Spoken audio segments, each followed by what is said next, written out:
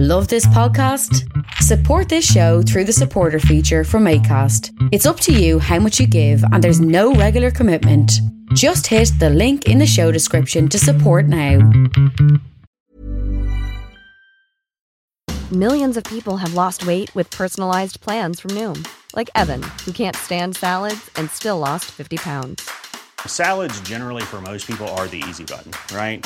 For me, that wasn't an option. I never really was a salad guy. That's just not who I am. But Noom worked for me.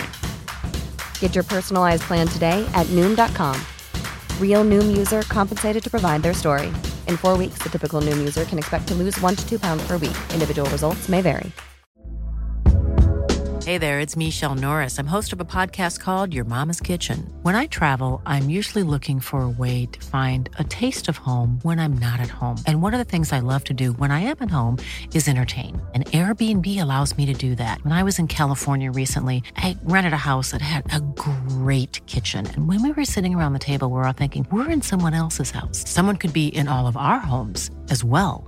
If you have a home, but you're not always at home, you have an Airbnb. Your home might be worth more than you think. Find out how much at airbnb.com/host.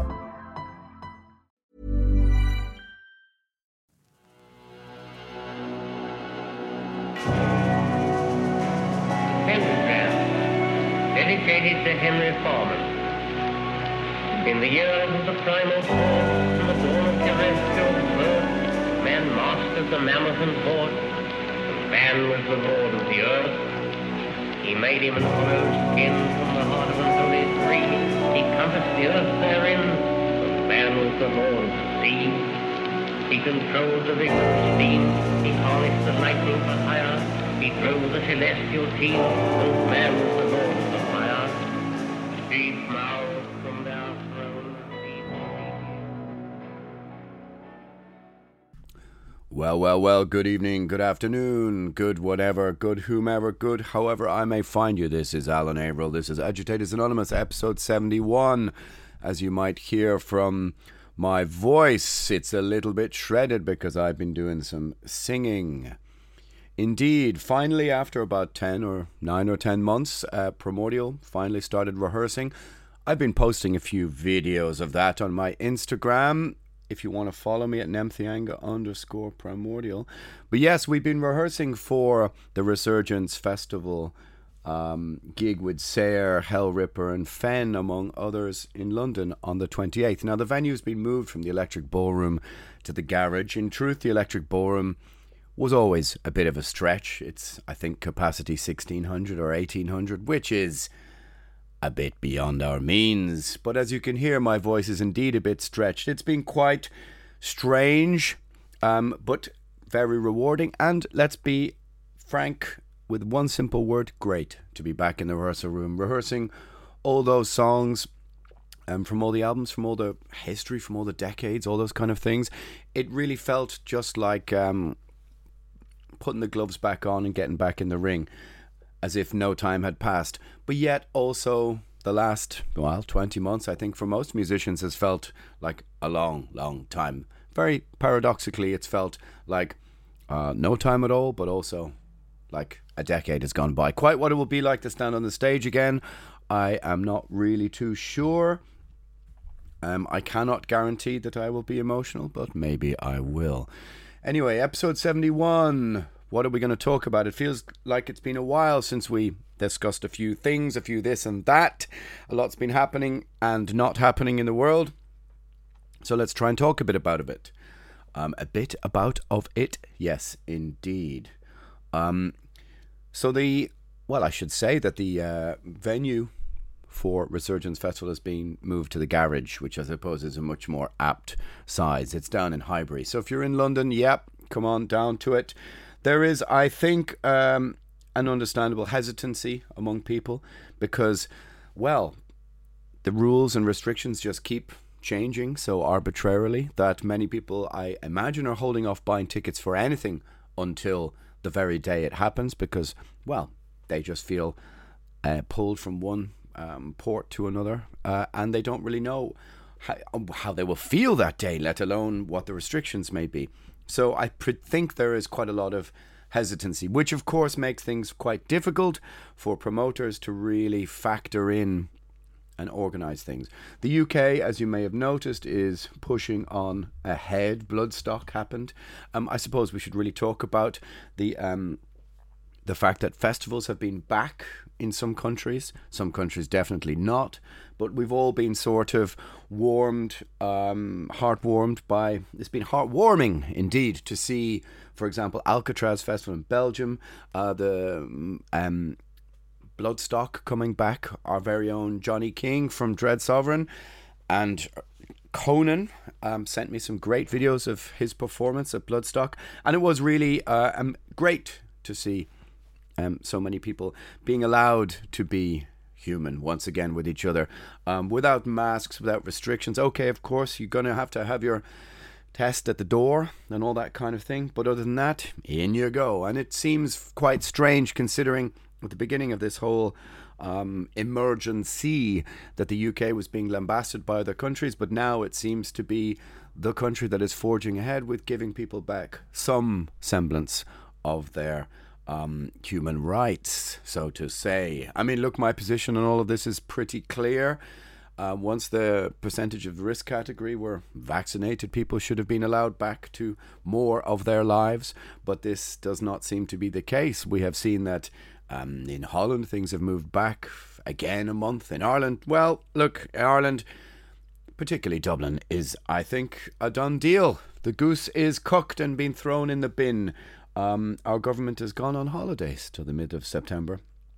The one main open-air festival and hope, I think, for the entertainment and music industry was cancelled by the local council, despite their claims that the local population was elderly. Well, surely that was the purpose of vaccination, right? You would have thought so.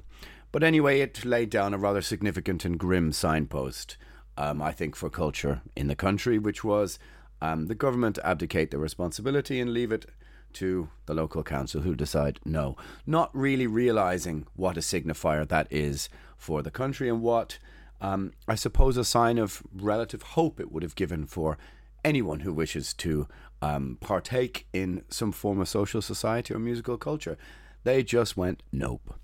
And I think realistically nothing is going to happen in my city. If you're lucky enough to have something happening in your city, well, embrace it and get out there and go and see it, because the hesitancy involved in taking part, I understand. But if people don't come out for the few things that are allowed to happen, then they may not happen again. And that's kind of what I want to address. Of course, you were going to expect me to put a slightly negative slant on what's been happening. But although the scenes from Alcatraz, Bloodstock, and I suppose the brutal assault, the slightly scaled down brutal assault, were very heartwarming and really, it made me really happy to see so many bands out there posting the rather usual amazing to be back, stepping on stage after 20 months. I mean, there was also the Beyond the Gates, smaller scale down festival, and really great to see so many friends and people out there. Made me a teeny bit jealous to be able to get out there and tread the boards again and get out there and play music. It kind of made me wonder a little bit about the fact that, well, I suppose it's been easier to frame because the weather in Ireland has been so terrible. It's been very often like November. And as I said, once Electric Picnic, which, I mean, let's be honest, it has never had any metal or rock band, so it's little to do with me. But the fact that it was cancelled did affect me. And like I said, it was a very negative signifier for the state of social culture within the country. But what it did kind of say was, summer's over, guys. And on those terms, we now have to turn our attention to, will people be allowed indoors to gigs? And I suppose it would have been unrealistic of you to expect me to have positive impressions of that. But that's why you're here. The podcast is called Agitators Anonymous, is it not? And you've had 70 episodes of my rather pessimistic worldview. But that's to be expected, right? Well, speaking of the goose being cooked, it looks like possibly that Irish social society may indeed be I'm not sure, maybe incinerated, could it be? Once you leave something cooking for a little bit too long, or maybe even after the bin, thrown in the landfill. What am I talking about? Well, I suppose often what I do when I record the podcast is sometimes I go all the way through in one off-the-cuff rant for an hour. Sometimes I do a bit, have a little think, do another bit. Sometimes I make a few edits, not usually very many, but sometimes I record it and then I go off and do something. In this case, go and play football or get kicked by other men in shorts, however way you want to look at it. But then sometimes something happens and I have to go back and interject. And seeing as we've been discussing festivals and live music for the last few weeks, and specifically that's what this podcast is about, it seems like I had to, shall we say, interject with a little piece of something of an update. Breaking news, I suppose you could say it. Or rather, just open channel 2 of GarageBand and interject more bullshit. But it would seem that some kind of emergency government meeting happened in Ireland, and it would look like, it's quite odd actually, a tweet leaked by Mary Coughlan, who's an old Irish singer from the 1980s, sort of bluesy singer. Oddly enough, I went to school with her daughter and have been in her house since the 1980s. Says it has already been leaked to media ahead of this Zoom meeting. No indoor gigs till April 2022, which oddly enough ties in with pretty much my predictions of doom over the whole week of the arguments that I've been having with people who've been going, surely they're going to open society back up. Surely they're going to make, come on, Alan, really, seriously, you can't be expecting a whole winter of this. And I was like, yeah, this is kind of going to be how it is. So if the timeline on this discussion seems a little bit odd, it's because I've interjected this piece before the following piece afterwards. But yeah, this is pretty much where Ireland is now. Well, let's just say for the moment it's a rumour, but it looks like it's on the cards. And I can assume that if that's correct, that it's not till April 2022, well, who knows what might happen between now and then. Don't forget, we were told 3 weeks to flatten the curve, and here we are with live music looking at almost, well, over 2 years of non-existence. And let's be honest, there's some point within that timeline where it just becomes a circuit breaker, where it ceases to exist. I mean, what venue is really going to be able to hold out for another 8 months with no gigs, no revenue? And what bands are going to come here? What musicians here are going to still be able to exist? My good friend Brian from Rack and Ruin, shout out to Brian, was playing a small show tonight to 35 invited people, and it was funded by the state. A sit down kind of, well, we've had some strange rules. One politician here broke some sort of law by having a private party. You know the way, one rule for me, one rule for thee. And they said that gigs of 200 people outdoors are allowed, which of course is not much help in a residential built-up area or a big city like Dublin, which doesn't really have the space or will for that. But for musicians like my friend Brian, who and others who populate the pubs of Ireland, you'll know if you've come here as a tourist, what you like is the crack and the trad in the corner and the singing and the dancing. No more. This really seems, if this is true, that this is going to be upheld until next April, this will be another 8 months without any musicians being able to play, being able to make any money. Of course, no venues being able to open. Why would anybody stay? What musicians would stay here? What people involved, not just musicians, but people working in the arts and entertainment industry, everything from light riggers to sound people to just theatres themselves, booking agents, whoever it may be. But yeah, musicians, performers, artists. This is the first part of society that has literally just been given the axe. And if it's true that nothing comes back for another 8 months, I would find it very hard to know how and when it may come back. Speaking from a city that is literally empty at midnight, which has no late night social society, no arts or culture, no really public expressions of, I suppose, what all of you over the years have come to expect from Irish culture, which is Well, it is that pub culture, the crack, the hustle, the bustle, the storytelling, the music, all those kind of things. 8 more months of lockdown will, I think, effectively be a circuit breaker to Irish social society. And unfortunately, it is pretty much exactly what I've been saying and documenting here on the podcast. And it gives me no pleasure to say I told you so, because nobody really wants this much doom and gloom. But certainly, as I'm about to talk a little bit later on in the podcast, once Electric Picnic was cancelled by the local council, I think the writing was on the cards. You took a look outside and saw heavy black clouds and rain while the rest of Europe was in sunshine. You thought, nah, this is where we are now. So just a little sort of update on those terms, and I suppose then we go back to the rest of the podcast, and I'll try and make it a little bit seamless, but I just thought it was a good idea to just interject that, because by now it really must be clear that there is more to all of this than simply a health crisis. There has to be. You have to see now that even when they said, once we've vaccinated the risk category, there will be a return to some form of normal life. Well, this is a society which basically now has decided that there is no outlet for the metrics by which we understood standard of living. This is now just a society that it pretty much reminds me of Dublin in 1986 or 87, 88, 89. Rough, tough on the streets, people having a few pints over at 12. That's it. Bye-bye now, second world.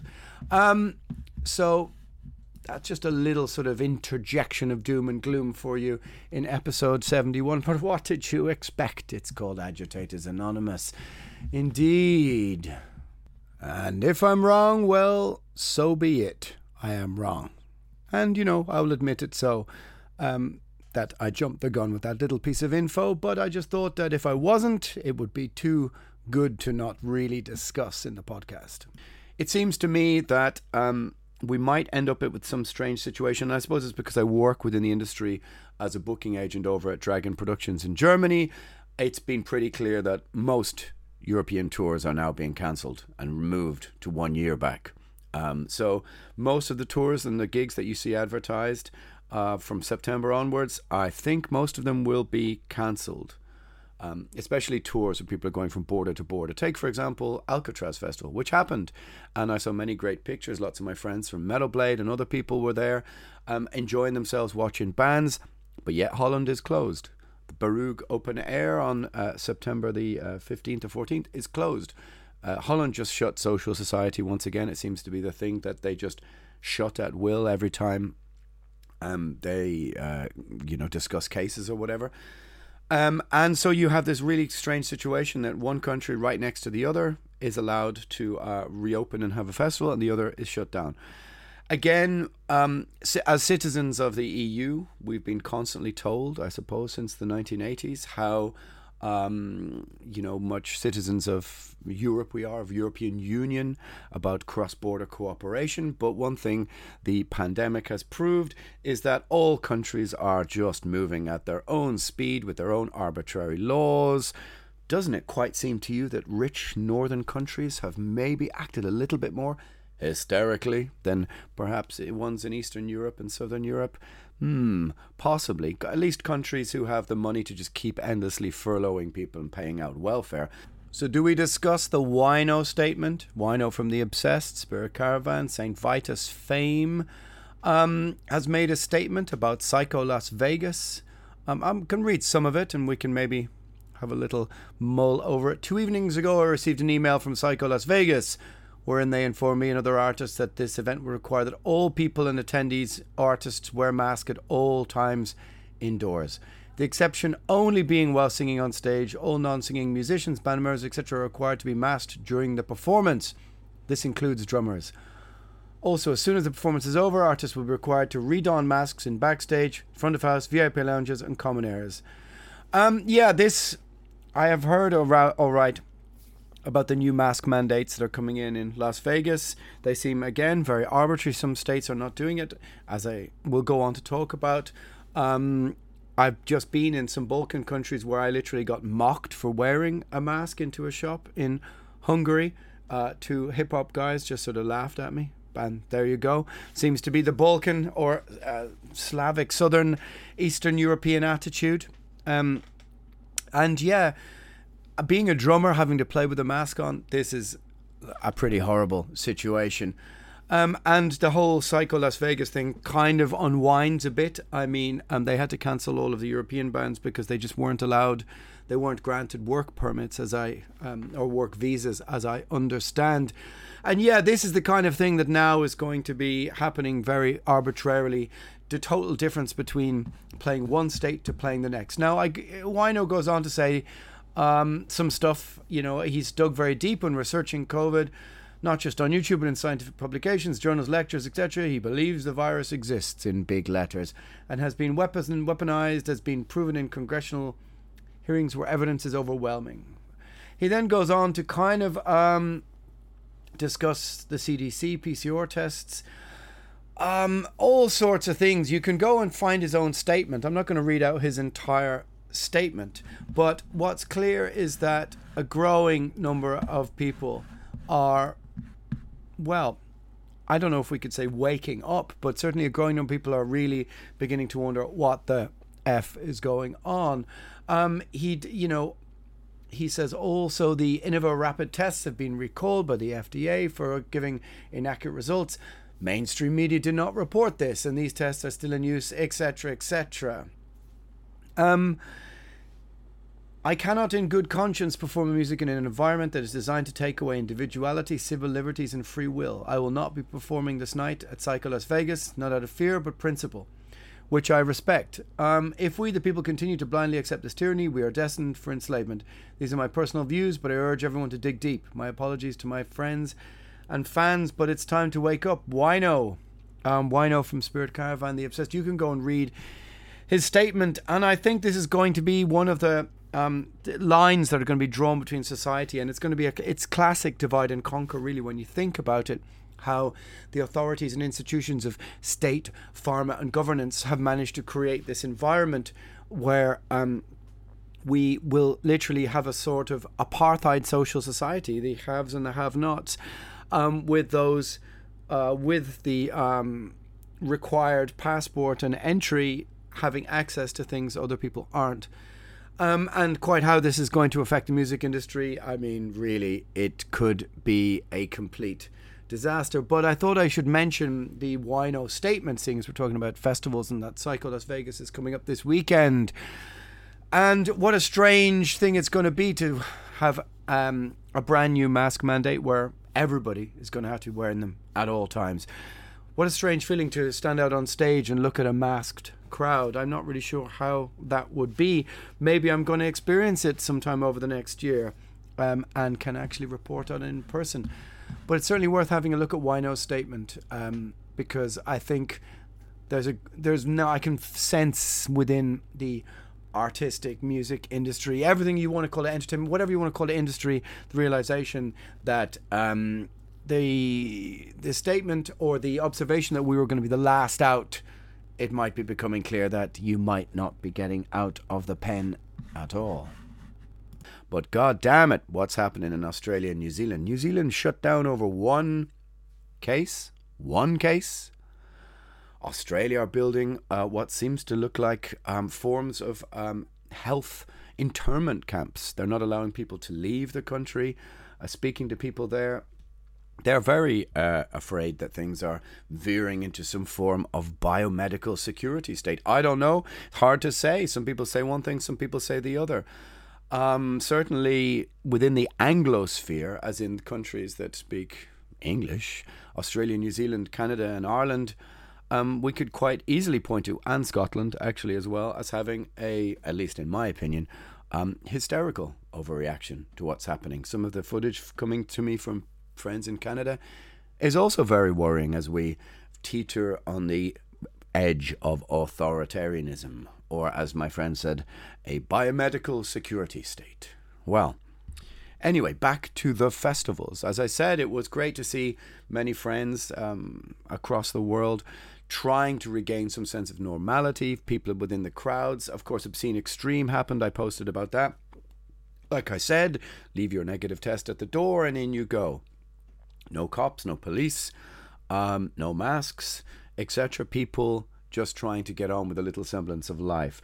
But like I said, I have a feeling somehow that we may end up with a form of restricted festival culture, but indoor touring culture is going to be a little bit more difficult as governments really balk at the idea of loosening the reins and allowing people back inside. Certainly, as I said, in my own city, Dublin, it feels like a done deal. The abdication of responsibility for a roadmap out of this situation to allow people some form of social society, some musical culture, any kind of culture really, seems to be non-existent. Maybe you are feeling the same in your city, wherever it may be, or a percentage of something similar. I often think in percentages, I suppose, because I'm somewhere or other on the spectrum.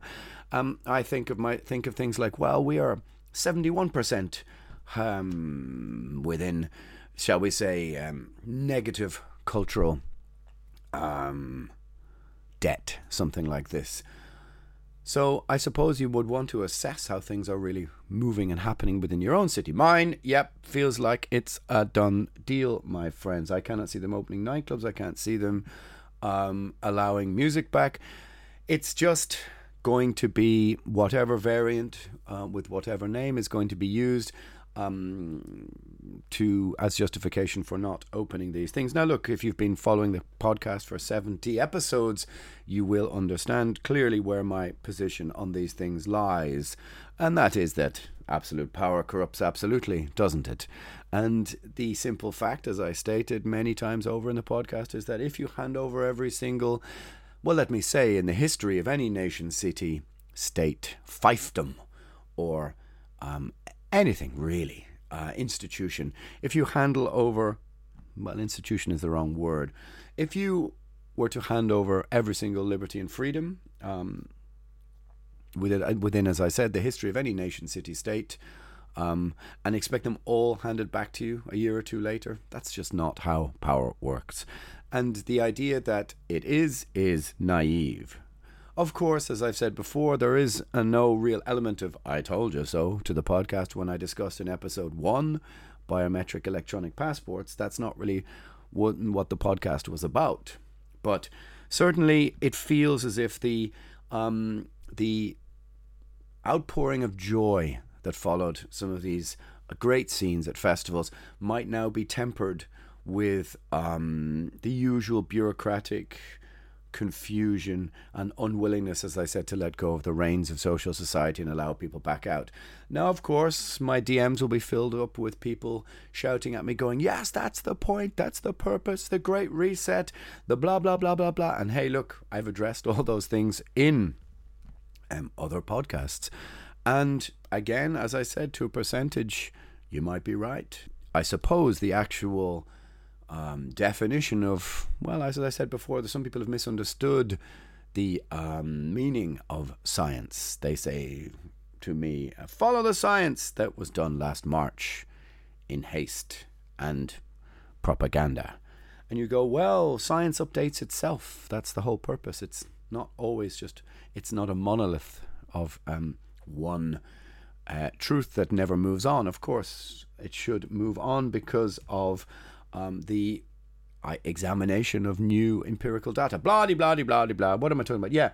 So, without wanting to be the wet blanket thrown on top of our limited joy at festivals coming back, it does make me wonder how those rules are going to be applied to people being allowed inside. Now, of course, theoretically, it could just be as simple as, or should be as simple as just your antigen tests, your vaccine passport, your whatever it is. Okay, in you go, mingle, there's your music, etc. But it just doesn't quite feel like that's going to be allowed. And of course, and that's before we really get into the moral implications of what is literally a two-tier society. I haven't really discussed the morality of that, I suppose. That may be for another podcast. Touring is going to be made pretty difficult, if not impossible, because country to country, the rules are so vastly different. Like I said, you could be in a van playing 2 days in Belgium and you're going, hey, this is going pretty good. Cross the border into Holland, gone, cancelled. And of course, you can't plan anything if those are the rules. You cannot afford a day off if you're on a shoestring. And also, as I said, the hesitancy about people showing up to small places where they're packed in with other people. It's very hard to say, but I have a feeling that for the next, well, let's put it like this way, this autumn and this winter, I think we're going to see a slew of cancellations across the live music industry and the booking industry. Some huge bands will survive. They'll find a way around it. They'll do some form of limited capacity. Very small bands will be able to survive probably as well because, let's be honest, nobody really goes to see them. So 40, 50 people in a venue that takes 200-300 can work. I think what's going to happen is a form of localization. Festivals are going to be persuaded, and whether it's through a carbon imprint, flight cap on bringing in foreign artists, which of course will be a disaster for most festivals, and touring, and let's be honest, a band like my own, which has to get off the rock to play. I'm not saying that's necessarily going to happen yet, but it could be on the cards, seeing as everybody just discusses climate all of the time right now. That's another discussion for another podcast, because I understand it's such a hot button issue that people get very emotional about. So I'll leave that on the shelf for a moment. But I think what might happen is a form of summer festival culture with restrictions, because, simply put, it's outdoors. And the governments and states and institutions can't quite roof the outdoors just yet. So people will be allowed in percentages to go outdoors. Now, as I said, how this affects indoor touring culture or being able to play indoors, well, it remains to be seen. But I can see problems. I can see problems with that. Because, like I said, the different countries are moving at completely different speeds. Having just done a little bit of traveling, I could make a comparison to you. For example, Croatia and Ireland. It's night and day when it comes to the situation that we're in. You would almost think there was no pandemic in Croatia. But what about the cases? What about your grandmother? I hear you cry. Well, let's be truthful. Originally, when all of this started, it was about deaths and hospitalizations. Cases were cases. But you will have noticed across most countries, things are now framed in terms of cases. But what does that actually mean? Well, the narrative has changed since the beginning of this, when it was something more fatal. So I don't know Croatia's case study. You can look that up for yourself. I'm merely using this as a comparison from one country to another. Croatia, you would hardly notice anything is happening. There are no signs, there are no posters. You wear a mask in the grocery store, nothing in the street. You don't need it to go into museums. You don't need it to go really anywhere. You're allowed into bars, as I frequented the odd time. There's literally no hysteria. Now, okay, there's Croatian flags everywhere, which I suppose is a signifier of something else. And that is that it strikes me that, for example, when I was on my little trip around the Balkans, you have here an area of Europe which in the 1990s had a war. Before that was occupied by communism, by a form of tyranny from after the Second World War, and a little bit after that. And so the people there, without being, I suppose, flippant or over the top, just seem a little bit hardier. Hungarians compared to Irish people. They have an understanding of what I think, maybe I'm being romantic about this and maybe it suits my argument, but I sense in those countries people have more of a handle and understanding on what freedom and liberty means. Because in living memory, they've had it taken away from them, or they've had it restored once the fall of communism. And they are very, I think, much more tuned into negating the idea that a massive state apparatus tells them exactly what to do. Open the window, shut the window, don't hug your grandmother, do hug your grandmother. You can't dance at a wedding. Yes, you can't dance at a wedding. We're going to ban music indoors, etc., etc. Endless nanny statism. For example, that is exemplified by living in Ireland right now, to the point that almost every small decision is micromanaged by some bureaucratic element of state. And so the comparisons were stark. Croatians are just getting on with life. And they've also had, like, this year, an earthquake to deal with as well. But they're getting on with life. The people there, it feels to me, are not going to be told by their state and government, constantly bombarded every time you go into a shop with information coming from the speakers. Beware, but be scared, stand apart, etc., etc., etc. There aren't posters and signs everywhere.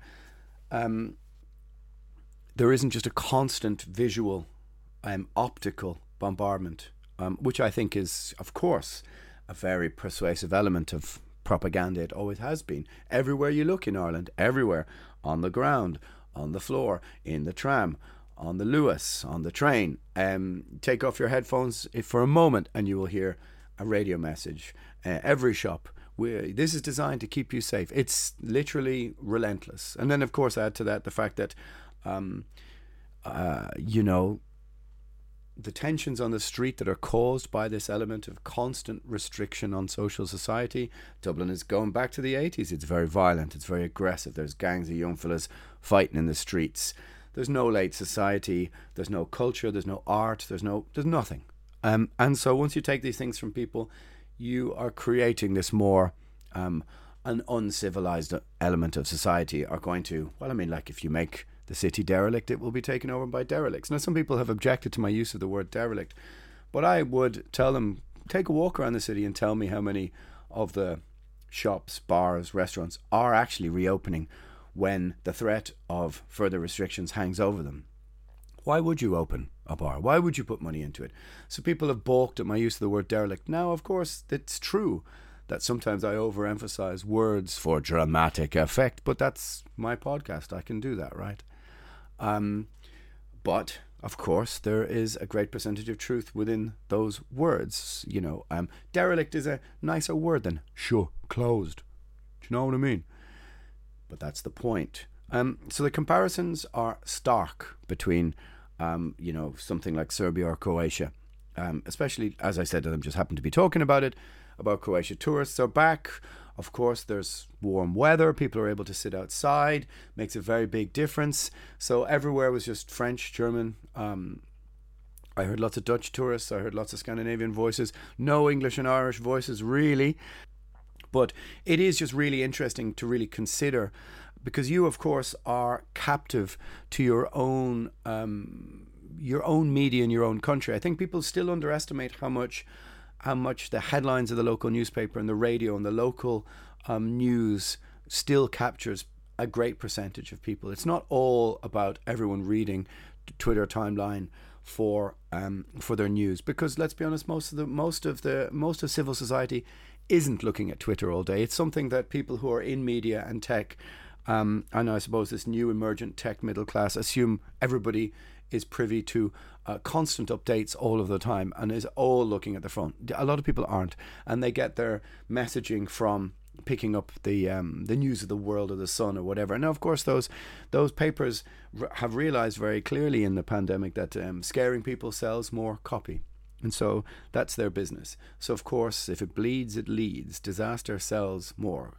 Disaster capitalism, as they say. And so the difference between one country and another is stark. How this will affect the music industry, I think, is pretty clear. It might just be, as I said, that certain countries will move towards a relatively unrestricted outdoor festival culture and maybe have some form of indoor gigs with capacity reductions. I don't know. Some places are just allowing things to happen. The amount of examples there are when it comes to analysing statistics for all these things is there in spades for governments to examine if they want. But of course, we realise that they won't examine what they don't want to. We had our very own health minister refusing to take some of the statistics from an outdoor event that was held literally across the road from where I live. Don't come and hunt me down. So while it was amazing to see people back at festivals, it does make me wonder, are those going to be just short-lived as we return back to a form of where things are? I don't know really. So that's kind of the general theme of the podcast, I suppose, a little bit of a ramble. I did want to talk about Afghanistan. I think that what I will do is, having a few years ago done quite a bit of study about Afghanistan, I'll try and do a podcast about the history of Afghanistan, because what happened is just history repeating itself. It happened in 1838, I think, or 1841. More or less exactly the same way. And the history of Afghanistan is really, really fascinating. So I might take a deep dive into that. But there's sort of something I thought I should address within the podcast, because there's been gossiping and rumors and this and that and the other. And that is really just about maybe something I should leave on the shelf and not discuss. But that is really about vaccination. And I suppose the fact that whether I like it or not, some people who don't really listen to the podcast claim the podcast is about one thing, and other people who also don't seem to listen to it claim it's about another thing. And they assume because I've been opposed to lockdown or talking about liberty and freedom and all this kind of stuff, and that I am, I suppose, anti-authoritarian, anti-big government, anti-big state, anti-technocracy, all these kind of things that remove and reduce your humanity, your civil liberties. Some people have assumed that some of the things that I'm saying within the podcast are anti-vax. Now, they aren't. I never said such a thing. I mean, just a simple example. I find the origins of the whole movement dubious and rather ridiculous. I do wonder if the origins of the argument somehow seem like an online psyop, if that's the right word, that it was created on a forum in order to spread as it's almost like a flat earth style belief among people, in order to divide and conquer people. That it somehow has in my head that like somebody sat around and thought, you know what we should throw out there is this, and then it'll become a thing, it'll catch on, and then we'll be able to use this sort of bunkum theory to our advantage. I might be wrong, but smallpox was responsible for 300 million deaths in the 20th century. I mean, just a simple examination of everything from measles, mumps, rubella, tetanus, diphtheria, bacterial influenza. The list is, polio. The list is endless about things that vaccines have done. So I just want to put that out there. And maybe I shouldn't discuss it because it's pretty boring, but it seems to me that some people have claimed or tried to capture the narrative of the podcast to frame me. What I am opposed to is the element of coercion. I'm opposed to the idea that it is the framework around it is being used to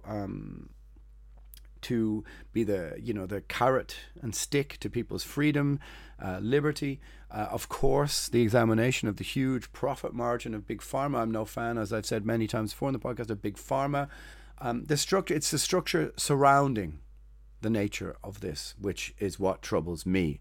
Well, it just seems that people have been perfectly, as I said, divide and conquer, siloed into their sides of the argument and refusal to debate, to try and meet in the middle, also to try and somehow apply some rationality to it, which I understand is very difficult because for the last 20 months, everything has just been shredded. It's not normal to discuss all of these things sitting by yourself in a room. All of the social society that surrounded us and kept us, kind of buffered us from the most extreme edges of our own personality have been taken away. The idea that maybe you had an idea, no. Maybe 3 or 4 years ago, you could sit, as I said, over a beer and meet a stranger who has a difficult opinion and go, or a different opinion and go, yeah, good point. Or at the dinner party, in the bar, in the bus, traveling to a gig, or we've really had our circle of opposition so reduced, and we're all in our siloed into our I suppose you could call them our online communities, which generally are ones that validate our own opinions, that agree with us. And so therefore the algorithm feeds us the things it knows that we agree with, or outrage us, one or the other, because outrage, of course, develops more clicks. It knows, it keeps feeding you stuff. If you are anti-woke and feel like the world has been taken over by anarcho-Marxists, then your algorithm is going to poke you with stuff that it's going to keep poking you with those Tim Pool videos that are telling you that all of these things are happening. Now, of course, there are elements that are, but it's the ability to sense make that's been removed from us. The idea that you can somehow harbor what is a relatively misinformed opinion, that maybe several years ago you would have been challenged with, whether it was, as I said, in college or whatever. The fact that all these things have been removed and now people are they're on Zoom. They're all of the humanity involved in updating, let's call it, using modern vernacular, updating your opinion about things, being challenged, moving along. All of these things have been removed, and so everybody just doubles down on whatever those things might be. And I think it's a very dangerous place for society to be, whereby every single thing is now political. Every motive is examined as such, and there is no middle ground to be able to inhabit anymore. In fact, it's made me question the wisdom of even doing something like a podcast. But then again, on my own terms, at least, it's possible for me to explain all of those things. So theoretically, and people shouldn't be able to take it completely out of context, but that's just kind of how it goes. Blah-de-blah-de-blah. I don't know what I'm talking about. Wasn't it great to see some bands back playing and treading the boards? And hopefully it's an indicator of something positive. A positive sign that bands and musicians and artists can get back out there and start playing, and that you can go and see them, and that we can all take part in the communion of art, music, and all of the things that we love and dearly want to get back to. Like I said, it wouldn't be me without having a few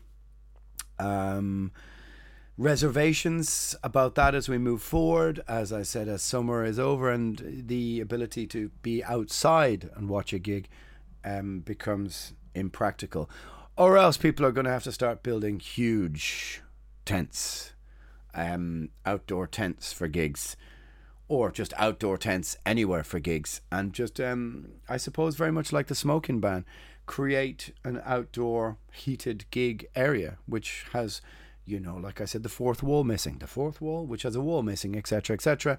This might be one of the few options that people are going to be able to get around some of these rules and restrictions and actually have gigs. But this is going to take a huge structural move. Like I said, when the smoking ban appeared in Ireland first was the smoking ban, I think in 2000. What happened was that a lot of pubs had to kind of reinvent an area. As I said, take out a wall, provide some form of, ventilation, and just sort of structurally move things around. Now, I don't know, or I don't think that that's really possible with live music. Of course, then you've got sound complaints and all sorts of other things. It really beggars the question, how are venues going to be able to update with these new rules? Like I said, making a venue not indoors but not quite outdoors might be a way to circumvent some of the rules and restrictions, but of course that presents many other problems. So I don't know. What can I tell you? We are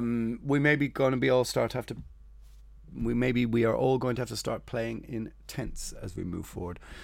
Anyway, isn't that what Greta wanted? Okay, my friends, that's the end of episode 71. It's been a bit of a ramble, bit of a rant, bit of a discussion on a few things here and there.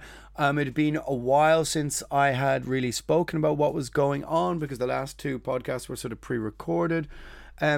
So hit me up about other things you want me to discuss, and let's just keep moving forward with the kind of small but growing community we have created here with Agitators Anonymous. The key and clue is in the name, my friends. All right, over and out.